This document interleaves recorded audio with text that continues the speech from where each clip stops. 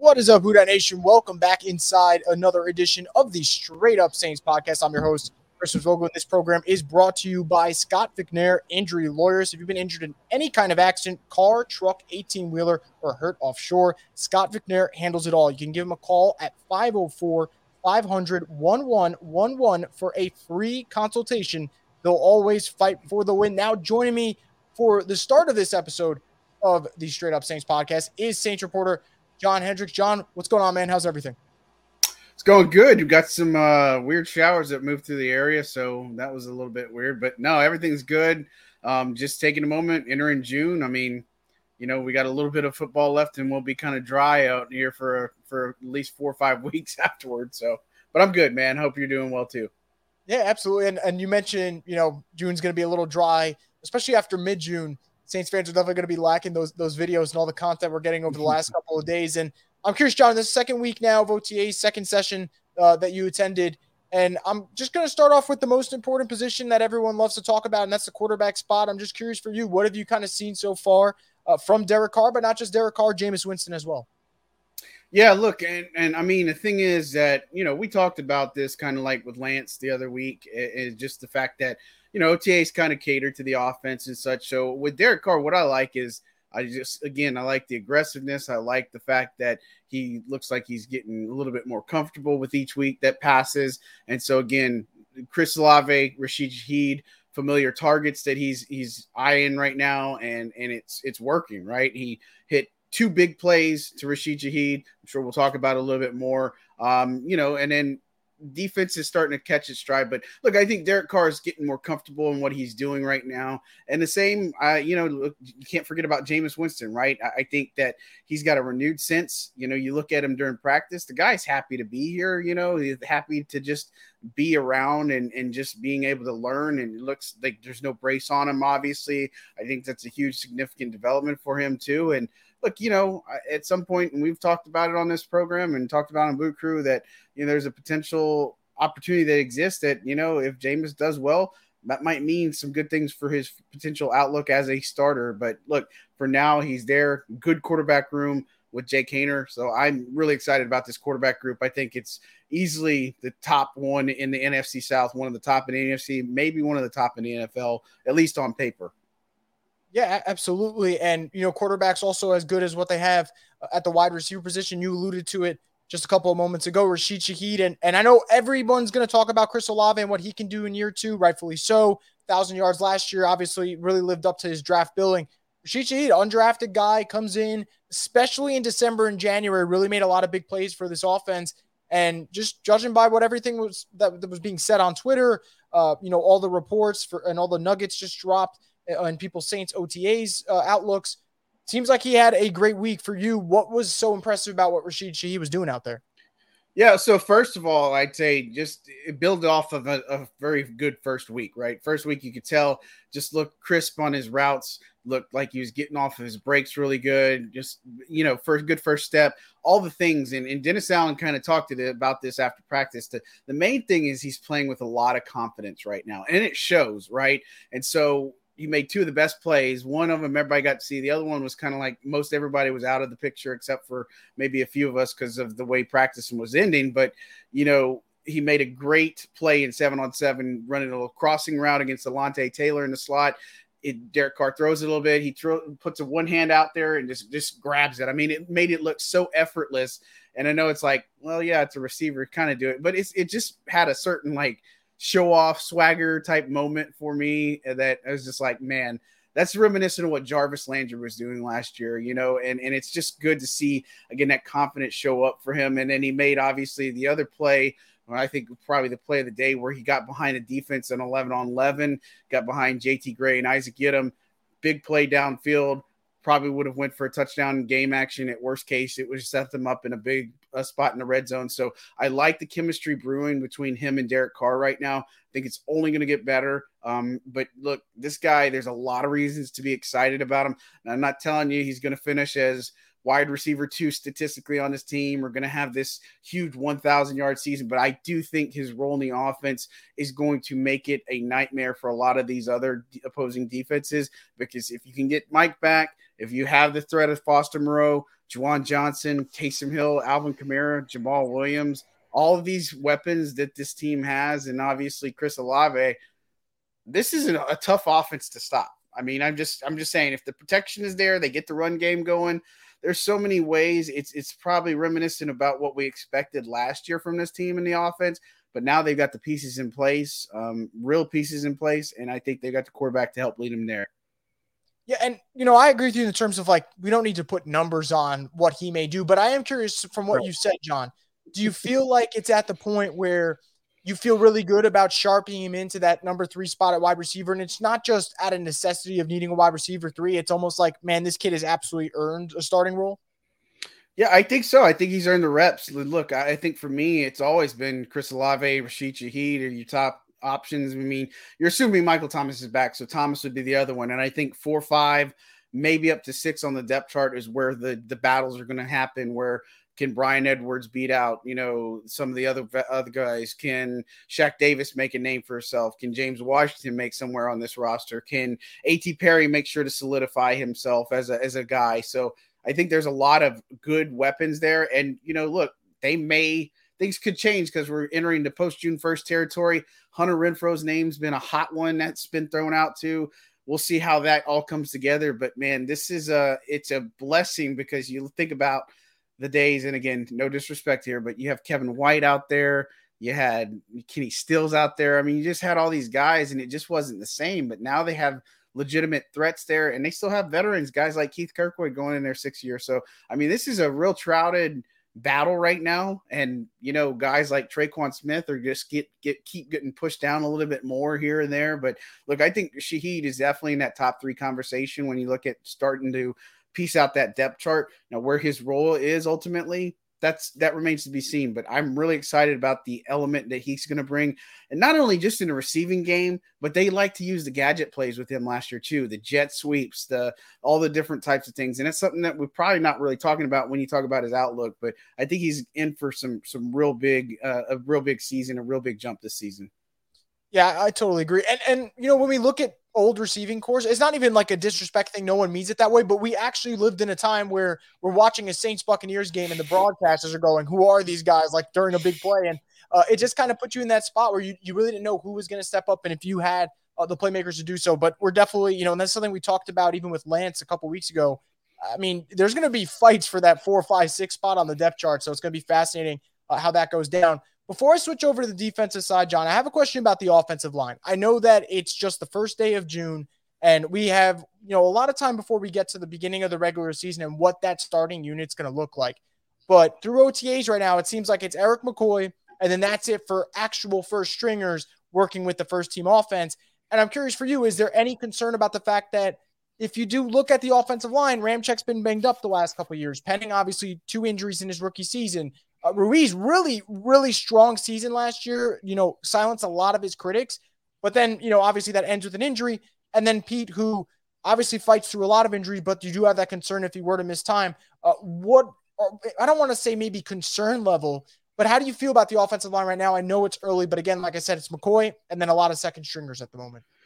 Yeah, I'll worry a little bit more when I go into training camp and I don't start seeing these guys. Now, here's what I can say for starters is McCoy is the only constant there, right? And I think it's important for him to be there. I'm not too worried about James Hurst. I'm not worried about Ramczyk because even with the plan the Saints had, giving him that veteran rest day every Wednesday, always on the injury report with rest, he still ended up playing 95% plus snaps in the offense. So it was never an issue for Ramczyk, really. Pete, it's just one of those things where I feel like he really needs to be out there, needs to be on the field. He's one of those guys, wouldn't say a roster bubble candidate or anything like that, but, maybe they look at moving him or something like that if they feel like the better option is out there. But, look, here's what I would say about Cesar Ruiz and Trevor Penning is they've been around OTAs. They're obviously not participating, but Ruiz, one of the things I wrote in my observations was that he's been there alongside Jari Evans, who's one of the assistants to Doug Marrone this year, and, just kind of talking through, getting some of his knowledge. And meanwhile, you have Trevor Penning off to the side where they're working with the tackles with Kevin Carberry that they're looking at and saying, Penning, although he's not practicing, he's going through the motions. He's actually mimicking some of the footwork. So he's trying to get in a basis of where he's actually there mentally. And I said this the other day on one of my appearances. I think he might have slimmed a little bit too. Maybe his muscle added. And I don't think it's a bad thing, but I'm excited about where they're at. Training camp's really going to be the main thing. And you mentioned once we get over the hump of mid-June, it's about 4 or 5 weeks till the actual training camp happens. If those guys aren't there, I expect them to be cautious with Trevor Penning. I expect them to be cautious with Cesar Ruiz. Once we see Pete back, if they're not there for mandatory minicamp, I'll have a little bit more concern. But, overall offensive line, I feel pretty good about them. I like the depth there. I like guys like Landon Young coming back, Lewis Kidd, Calvin Throckmorton, even a Storm Norton, a veteran that's been around here for sure. So I think it'll feel like they'll be okay. And the thing is with the Saints offensive line, you got to have that next man up mentality. It's just how it's happened over the past several years. You just got to be ready for that situation. I feel like they're in a position where they are in that spot if something does happen. Yeah, absolutely. And kind of piggybacking off that point, bringing up a comment from the live chat, John, just to fill in for everyone, who's out on the offensive line in terms of first team reps right now outside of McCoy? Yeah, so left tackle is Landon Young. So then you got left guard is, I believe it's Lewis Kidd, and then right guard's Calvin Throckmorton, right tackle is Storm Norton. So, and of course that could change. Just I was also putting out there that Lewis Kidd was getting some work with the tackle group too. So thought that was a little bit interesting. And he played all those positions too in college, so it's not like it's a big deal. But that's kind of where you're looking at right now. They even put some Mark Evans at tackle too, a little bit, the undrafted rookie free agent from Arkansas Pine Bluff. So again, these starting looks, take them with a grain of salt. You can't really judge too much off of how offensive linemen and defensive linemen are doing out there just because there's no contact. And so even when we get into mini camp, again, no contact for phase 3. But once we get into training camp, that's when we start seeing, okay, are these defensive linemen, are they coming together? Or is this offensive line doing stuff and giving Carr their chances that he needs to be successful? So more information is needed, but right now, there's not too much to talk about there other than your main guys aren't there.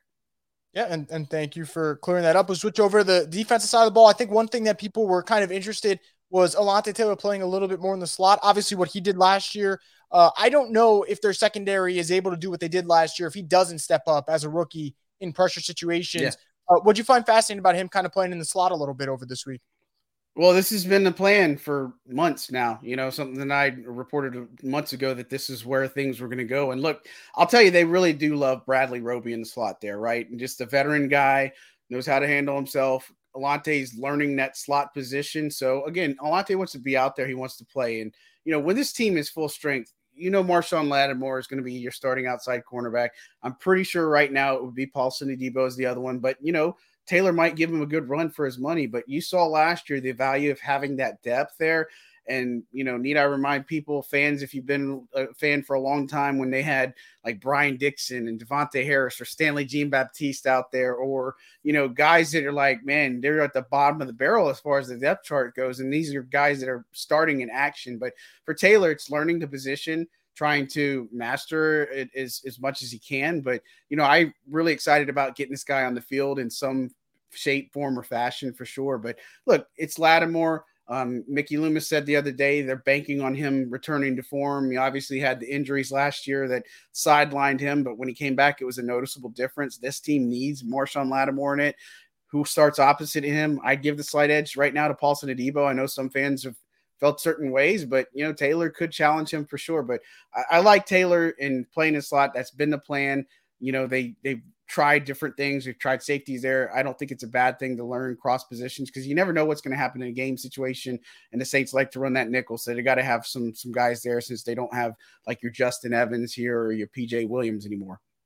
Yeah, and like you said, and I'm just thinking about now with the secondary, I think Marshawn Lattimore missed about 10 games last year. So for them to do what they did with him not in there, definitely helps to have that depth, and hopefully 23 is out there the whole time because that makes a huge difference as we saw in the Eagles game in January.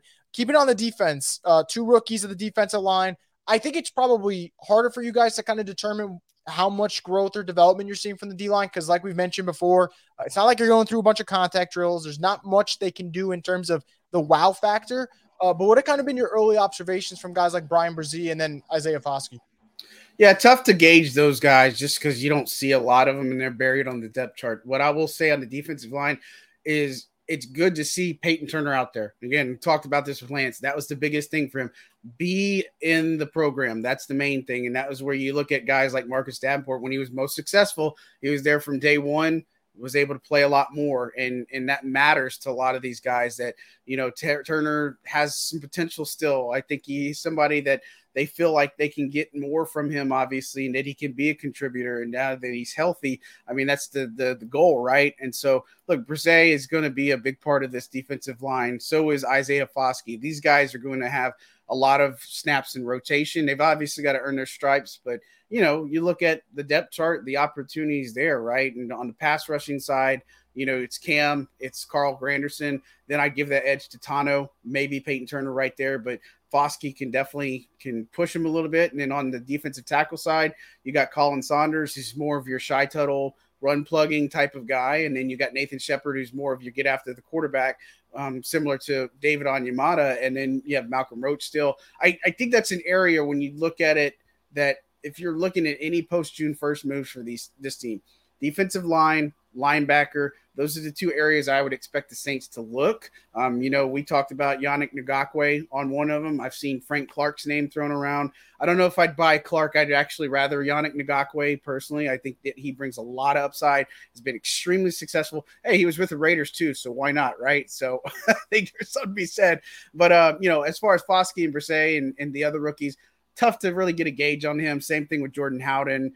Nick Saldivari, he was out there, but he in doing some work, the medicine ball, which is encouraging, even though he's got that calf injury. And then A.T. Perry, again, he's still trying to find himself a little bit too, just a little bit inconsistent, but I feel like he's going to bounce back. And, he's got a great teacher in Cody Burns. Yeah, you mentioned Yannick, 9.5 sacks last year. The guy can still get after the quarterback, so yeah, that'd be quite the addition. Before I let you go, John, real quick, I know this is hypothetical, but it's a fun one anyway. Someone mentions, do you think the team would have interest in DeAndre Hopkins, or does it seem like this kind of might be one of those fan fiction situations? Obviously, there really hasn't been too much on the DeAndre front, and this is for every team, not just Saints. And we've even heard Jeremy Fowler about an hour ago said he's going to be patient. But do you think there might be a possibility where the team expresses interest? I don't know. With DeAndre Hopkins, I don't say. I think the Hunter Renfrow thing might be more realistic than DeAndre Hopkins. And you look at it, just Hopkins needs to kind of revitalize things a little bit. And I mean, he's dominant. He can do a lot of great things. I think he's an excellent receiver. But I feel like they're pretty stacked and set on the outside. And look, again, if Mike doesn't show back up to training camp, which again, Mickey Loomis talking about it, giving an update on Mike that, look, he's would say that he's on track right now, and they expect him at the start of training camp, which would be a huge first step for him, just getting back out on the field. And so I think their vision is, if you've got a healthy Michael Thomas or just Michael Thomas there, you've got some good backup plans. I don't see the need for DeAndre Hopkins right now. I get the pie in the sky. I feel like the needs are greater on defensive line and linebacking spot. And then if anybody gets a receiver, it's got to be Hunter Renfrow, just because a slot guy like that, I mean, a proven slot guy can create a lot of nightmares, and that familiarity with Derek Carr. Look, I think he's a true game changer. He'd offer a lot more upside than DeAndre Hopkins. But look, if injuries happen, they do. Never say never. I think there might be other veterans that they may look at too. James Washington was one that not many people were talking about, and he shows up, and we'll see where he ends up going, if anywhere. But I feel like they got a good core there, better room than they've had in years, and I'm pretty excited at that notion. So I don't think Nuke's going to be a realistic option. I think other teams are going to be in on him, which make more sense. Yeah, I just have this feeling he's going back to the AFC. I could be wrong. That's just like my gut feeling at the moment, but we'll see how it plays out. John, thank you so much for taking the time to hop on, man. I really do appreciate it, and hope to speak with you next week. Obviously, a week of OTAs. We'll see what happens, but I hope you enjoy the rest of your week, man. Sounds good, man. Appreciate it as always. Thanks. Once again, that was John Hendrix. And now going to switch gears a little bit and talk about real quick Rashid Shaheed. Now, this is someone that I talked about with John briefly, and we're talking about a player that whether or not he can have a breakout year two, I don't know if there's a number you put on a guy like Rashid Shaheed and whether or not he hits 800 yards, 1,000 yards, whatever it may be. But there's two things to me that I look at, and one of them is statistical base, and the other one is just thinking about what he brings from a skill set level to this offense that makes me think we are in for a big year. And Before I get into those, just want to remind you guys, if you guys are still listening via YouTube and you want to get in some questions, whatever, I'll talk about those in about, let's say, 5 to 7 minutes. I could get to whatever comments, questions, predictions, concerns you may have. But back to the topic of Rashid Shaheed. There's two things for me that make me really excited. The first thing is how he finished last season. And I always think there's, how players finish the year that could carry over into next year. And I think about this as teams too. I never like the idea of teams, I'm not going to say the word tanking, but the idea of it's okay to kind of lose your last 4 games because you're looking for a better draft pick. I just feel like you kind of establish a losing culture. And I think from Rashid Shaheed's perspective, obviously September wasn't a factor. October had some big moments. The Bengals game had that rushing touchdown,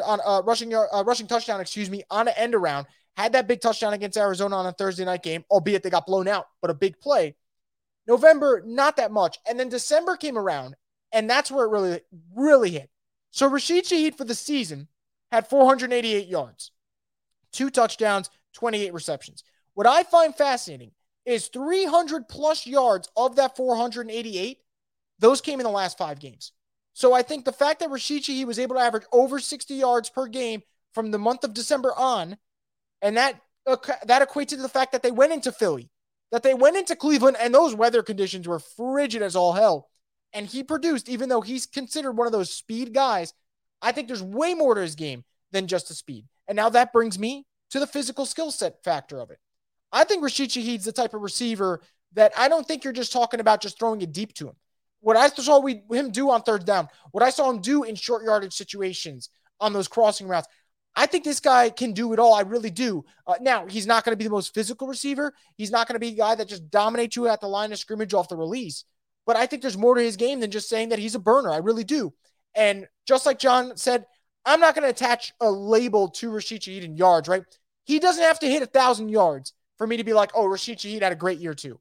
But Rashid Shaheed, if everyone's healthy, is coming out there and he's making an impact as the wide receiver 3, or God forbid Michael Thomas goes down again, is making a noticeable impact as the wide receiver 2, as he did last year with over 60 yards per game once he fully got that spot. You're doing it for me. And I think there's a lot to love about Rashid Shaheed. I really do. I never thought what he did at the end of the season was a fluke. That's why I never bought the idea of drafting a wide receiver in the first round. Now, could we end up being wrong? Sure. But I think the Saints know they got something special in this kid. I know for a fact they feel that way. And I think for him, it's going to carry over, and I'm excited to see what he does. So I think Rashid Shaheed is absolutely poised for a breakout season. Now, before I get into Jameis Winston, just want to remind you that this program is brought to you by Ladder and Bloom, and you could talk to Chris Smith of Ladder and Bloom, who's one of the top realtors in New Orleans. And if you want a free marketing valuation for your property, if you want to book a property tour or just talk real estate with him, you can give him a call at 504-231-2004. And once again, 504-231-2004. Now, I mentioned Jameis Winston. All the talk's going to be about Derek Carr. Comes with the territory being the starting quarterback for an NFL franchise. But I think there's something to be said about this Jameis Winston situation where he could come in and have sour grapes. He could have rejected a revised contract, which he did not.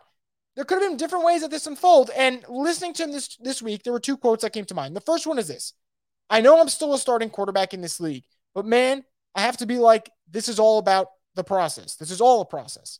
And then the second part where he said, where I'm at right now is not what I visualize being in the near future. I'm focused on getting healthy, focused on taking advantage of the opportunity I have to serve Derek Carr, to serve the team, to serve this organization. So that tells me one thing. Anyone who thinks there's going to be some type of quarterback controversy or there's going to be some type of friction in the locker room, you could just kind of just kick that to the side. That's not going to be the case. What I do think is going to be fascinating, though, and this is why I want to mention Jameis Winston. Jameis Winston, like I said, respected veteran quarterback. He's been around the block, has had a 5,000-yard season. Obviously, people make the jokes about the 30 interceptions. But we've seen with Sean Payton, there's a way where he could dial that down. I'm not saying a trade will happen. But I do think if you look around the league, injuries always happen. I just wouldn't be surprised if, let's say, the Saints are doing well, Derek Carr's looking great in training camp, and another team has an uncertainty at the quarterback position. Do they call the Saints? Now, if that were to happen, Lord, does that put the Saints in an interesting spot? Because I think a trade is kind of complicated. I don't think it's an easy decision. Now, financially, it's not complicated. If you want the numbers, a post-June 1st trade, and It's June 1st today, so it will be post June 1st if they ever try to trade him. $3.3 million dead cap charge for 2023. Not much. Really isn't going to cripple you. So money-wise, feasible. But I think this is where it becomes interesting when you talk about Jameis Winston's future with the Saints. First one is if you keep him, you got a quarterback as the backup who is in the upper echelon of number 2 quarterbacks in the league. If Carr goes down short-term, long-term, whatever it may be, and obviously no one wants that, but let's say it does, you feel like, okay, you're going back to last year's week 1 starter as your quarterback if Derek Carr goes down. Now, that's the positive side of it. The flip side is this. I think you can argue that if Derek Carr were to go down, the Saints season might be over anyway because there is a lot of this team thrusted into him in the fact that their chances are going to rely on Derek Carr. And I said this earlier when I was on Jordy Holtberg's show, and I'll say it again. As much as we talk about Dennis Allen being defensive-minded and the defense is always producing when he's leading the way, the Saints, if they're going to go and get to where they want to go and where we think they can go, Derek Carr's got to play good football. It can't be inconsistent football. It can't be okay football. It's got to be good football. So you can argue if he were to go down already, you're like, all right, is the season over? Who knows? So that's where you're like, okay, I can entertain the trade idea because if we lose Derek Carr, you're probably losing all hope anyway, as opposed to the flip side where you say, oh, it's fine, we have Jameis. Those are two ways to look at it. The other way I look at it is something that John mentioned. John mentioned Hunter Renfrow. The Raiders right now have a Jimmy Garoppolo issue. Now, I don't know why anyone's surprised by that, and this is not me trying to just crap on Jimmy Garoppolo, but what's the problem with Jimmy Garoppolo? He's injury prone. And what is Jimmy Garoppolo not right now? Available. And what's the most important availability in the NFL? Availability. So, do the Raiders, if this continues, if Jimmy's not ready, say, all right, we know you can use Hunter Renfrow. We don't have use for him now that we signed Jacoby Myers to fill the slot. Is there a trade where it's Hunter Renfrow for Jameis and whatever has to be filled to make that deal work? I'm not saying that's going to happen, but I think that's an offer where it's not the most out of this world idea, and that puts the Saints in an interesting spot. Now, I think the Saints would need to see a lot from Jake Haener to trade Jameis Winston because you got to feel comfortable as Haener being that number 2 as opposed to Jameis. But I just think it's a fascinating thing to discuss. I don't have a preference about it because, to tell you the truth, guys, the Saints' injury history at quarterback the last 2-3 years scares the living hell out of me. Drew Brees has gotten hurt. Jameis has gotten hurt. Taysom has gotten hurt. Simeon's gotten down. Andy Dalton played through injuries. I mean, everyone got hurt for the last 5 years. For the last 2 years, there's been like 5 different quarterbacks to get hurt. So I think for New Orleans, there is that benefit and that comfortability of keeping Jameis Winston. God forbid Derek Carr goes down. On the other hand, though, teams need quarterbacks. And if you're in a situation where you need one, it's going to be hard to find a better option in June, July, August than Jameis Winston. So that might put the Saints in a tough spot. Either way, I think it's worth discussing, and it's worth even bringing up the fact that the Saints might have a decision to make. And they're only going to have that decision to make, honestly, because Jameis is handling this situation the right way. Because I think he might know it, and maybe the Saints know it too. If he goes out and plays well in training camp and shines in preseason, there might be a trade there. There might for a player like him. So we'll see what happens there. But it's definitely something that I'm just going to keep an eye on, and we'll leave it at that. Now, before I go, if anyone has any comments, questions, predictions, I'll bring them up. If not, we'll gladly end this live session. But I see Mac jumping in, asking what's going on. I'm doing well, man. And asking if I've seen Spider-Verse. Well, as you guys can see the shirt, rocking Spider-Man 2099 right now. I have not seen Spider-Verse yet. I will have seen Spider-Verse by the end of this night, though. I'm going to check it out just after this live stream is over. So obviously excited about that. Everyone knows, in addition to liking the Saints, obviously, I am a major movie nerd, especially when it comes to certain things like Into the Spider-Verse now, Across the Spider-Verse. So we'll see what happens there. I'm excited for that. I know that the NBA Finals is going on, so I feel kind of guilty going to the movie theaters when we got game 1 between Denver and Miami, and obviously can't think of 2 better players to get their first ring than Jokic or Jimmy Butler. But you know what? Sometimes you got to do some stuff for yourself, and this is going to be a situation where this might be it. So that will definitely be my way of treating myself. Steven says, what do you think of a Quan reunion? I'm fascinated by it. I think that, for me, what the Saints do at linebacker is going to tell you what they think of DeMarco Jackson and Zach Bond. Because if one of them looks good in camp and one of them has shown development, especially playing off ball, I think the Saints won't be pressing to get a linebacker. Now, I think Quan's window of being an impact player has passed him. I think that ship has sailed, but he knows the system. The energy is contagious when he walks in the building. And similar to just what I said with Jameis, where are you going to find a better option than him if you're a team that needs a quarterback? There are not exactly all-pro linebackers sitting there on the open market for you to add, and Quan does know what the Saints bring. So I'm not against it. I'm just really, really hoping that the Saints, whether it is DeMarco Jackson or Zach Bond, one of them can have, even if it's 50% of what Caden Ellis did, that type of improvement. And I'm not saying Caden Ellis' stats. I don't expect either one to even have 50% of what Caden Ellis did production-wise. I'm saying, can you at least make from a skill / I'd say versatility standpoint, the jump half of what Caden Ellis did? Because people forget, Caden Ellis was not this magical off-ball linebacker when he came to New Orleans. And that is something he asked the Saints when he came in. What do I have to get better at? They told him, got to get better off ball. He did get better off ball. So maybe Zach Bond or DeMarco Jackson makes that jump. Who do you think will win the NFC West? I'm actually kind of torn on the NFC West.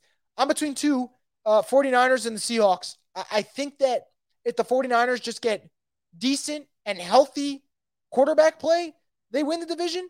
I scratch the healthy part. They get injured at that position a lot. I'll say if they get decent quarterback play, I'll still pick them because there's not a team that has more top-end talent than them with guys like Nick Bosa, Fred Warner, Trent Williams, George Kittle, CMC, Deebo Samuel, Brandon Ayuk. So they got weapons. So I'm going to lean towards them, but I think Seattle, fantastic draft, brought back Geno Smith, getting better. And you had a great draft last year.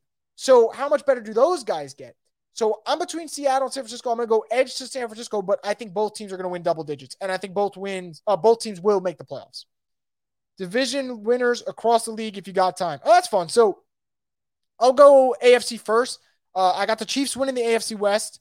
The AFC South, I have the Jaguars. I really, really, really think this is a team, schedule-wise, maybe they go 12-5. I think that's feasible. And you have to remember, Colts, Titans, Texans in that division, all of them kind of feel like they're rebuilding. They can take advantage of that. AFC North, boy, am I just torn between Ravens and Bengals. I'm going to go slight edge to the Bengals, but wouldn't be surprised if the Ravens win the division. But I'm torn between those two. AFC East, I'm still sticking with the Bills. I think a lot of people are kind of off the Bills bandwagon. Maybe they have Bills fatigue, but I just think Josh Allen's going to have a big year, and I just don't know how good the Jets off the bat are going to be with Rodgers. I could see them going 10-7, 11-6, but they might start slow, where a team like the Bills that has a lot of familiarity might be able to hit the ground running. So that's my AFC. NFC, in the East, I have the Eagles. I love what they did with this offseason. I know there's no repeat champ in the NFC East. At least there hasn't been in 2 decades. But I don't love what Washington's doing. I think Dallas has flaws, especially at the O-line. I think that New York's roster kind of overachieved last year. I just think Philly's got a lot of absolute studs on their team, and they got the best quarterback in the division, Jalen Hurts. So I'll go Eagles. NFC North, I'm going to surprise some people. And we're going to look back at this and be like, Chris, you are such an idiot. Or Chris, you were a prophet and you didn't even know it. I'm going to pick the Packers. Now, everyone's going to be like, what the hell is wrong with you? Why did you pick Green Bay? They just traded Aaron Rodgers. I know they traded Aaron Rodgers. I don't like Chicago's roster yet. I think they have to improve. I do not like Minnesota's roster at all. I think they're going to be a team that takes a massive step back. All those one-score games they won last year, I expect them to lose a good portion of those this year. Plus, they just got rid of every veteran they had on defense. And the Lions, that's going to be a team people talk about. I just can't trust them yet. I just feel like Green Bay, they're going to find a way, run-centric offense with Aaron Jones and A.J. Dillon, have decent play from Jordan Love. I feel like that might be the formula for them. Maybe 9-8 wins the division. I'm not certain on that. South, I'm going to go the Saints. I feel good about that right now where they're at. Hopefully I'm not wrong, but I really do love this roster. I think it is built to win now. I really, really do. It's about the coaching staff doing their job. And then NFC West, I mentioned the Niners before, so I'll stick with that. Seth says, what do you realistically expect the Saints to do with available cap space? I think you're going to look at receivers. Obviously, if you trade for Hunter Renfrow, that's taking a good portion of that cap space up. And then John alluded to it. Defensive line or linebacker. I think defensive line, and he mentioned Yannick. I think Yannick can really be a big factor for this team if they wanted to, and I think that they'll know more about the D-line as they get through mandatory minicamp. So mandatory minicamp is later this month. When that passes, I think they'll know a little bit more, and then they'll have a better idea of whether or not they need to add another defensive lineman. But I think that's what they can do with their money. And I honestly think for New Orleans, considering they're built to win now, they got to use that money in some way, because there'd be no bigger, I'd say, regret you'll have as a team than if you go into the season, you make the playoffs, and you sit there and you had $13 million to spend and you didn't spend it, and you're left thinking, man, maybe if we made one or two more moves, we could have had enough to win it. So I think D-line / linebacker and then wide receiver, those are the spots that I'd be looking at. Extremely hypothetical. What would you give up for Davante Adams to reunite him with Carr? Oh, that's interesting. I really don't know. Don't get me wrong. I would love to see Davante in the black and gold. And I think Davante in the black and gold would be awesome for New Orleans. My worry is Davante is going to cost at least a first, right? To get him. And for people saying no, this is the way I would look at Davante Adams. So he had over 1,500 yards with the Packers in 2021 and 11 touchdowns. And then he got traded for a first and more. And then this first year with the Raiders, he gets traded. He gets traded to the Raiders. And in his first year with the Raiders, he's got over 1,500 receiving yards and 14 touchdowns. So the production didn't take a hit. Production went up in some regards. It would cost at least a first, probably a first and a day 2 pick. And I'm not opposed to the idea of Davante Adams and Saints. Hypothetically, it's freaking awesome. I just think that for New Orleans, I'd love to see them keep that first rounder. I'd love to see them keep their picks for next year. And the only reason I say that is it leaves you that safety net of, God forbid, this doesn't work out, and we're left going, this Saints need a new coaching staff. They need to revamp this roster. You would like to know if this doesn't hit, that you have assets next year. So if there is a new coaching staff, if there is a change in the front office, they have those tools to work with. It's not someone coming in and you're like, all right, well, now we got to wait till 2025 because we don't have those assets. So that's why I'm like kind of scared about that idea, but it sounds fun as hell. Can you imagine Adams, Michael Thomas, Olave, and Shaheed? Teams will be shivering in their boots when you're lining up against them. So it's definitely a fun idea for sure. Anyone know if he hit on D-Hop thoughts earlier?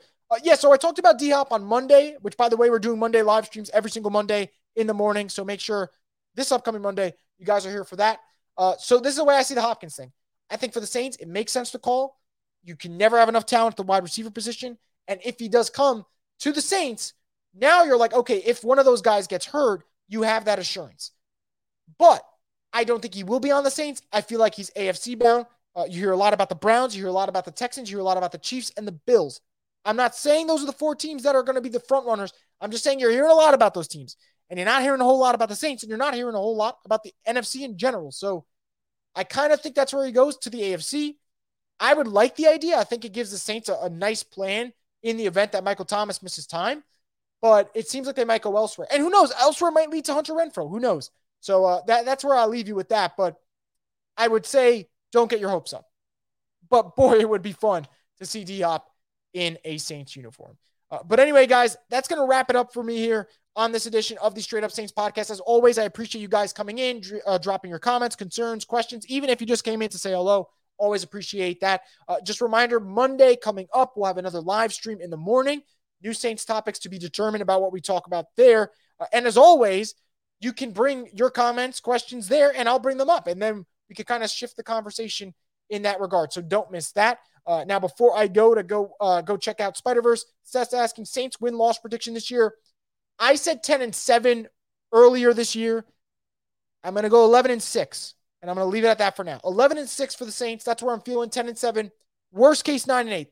That's my worst case scenario I'll give them. But 11-6 is where I'm at, and that's where I'll leave you guys on this Thursday night. So thank you again so much for listening to this edition of the Straight Up Saints podcast. And as always, guys, stay tuned for more content and subscribe to Boot Crew Media's YouTube page so you can get more content here from the Straight Up Saints podcast, the destination for the Who Dat Nation.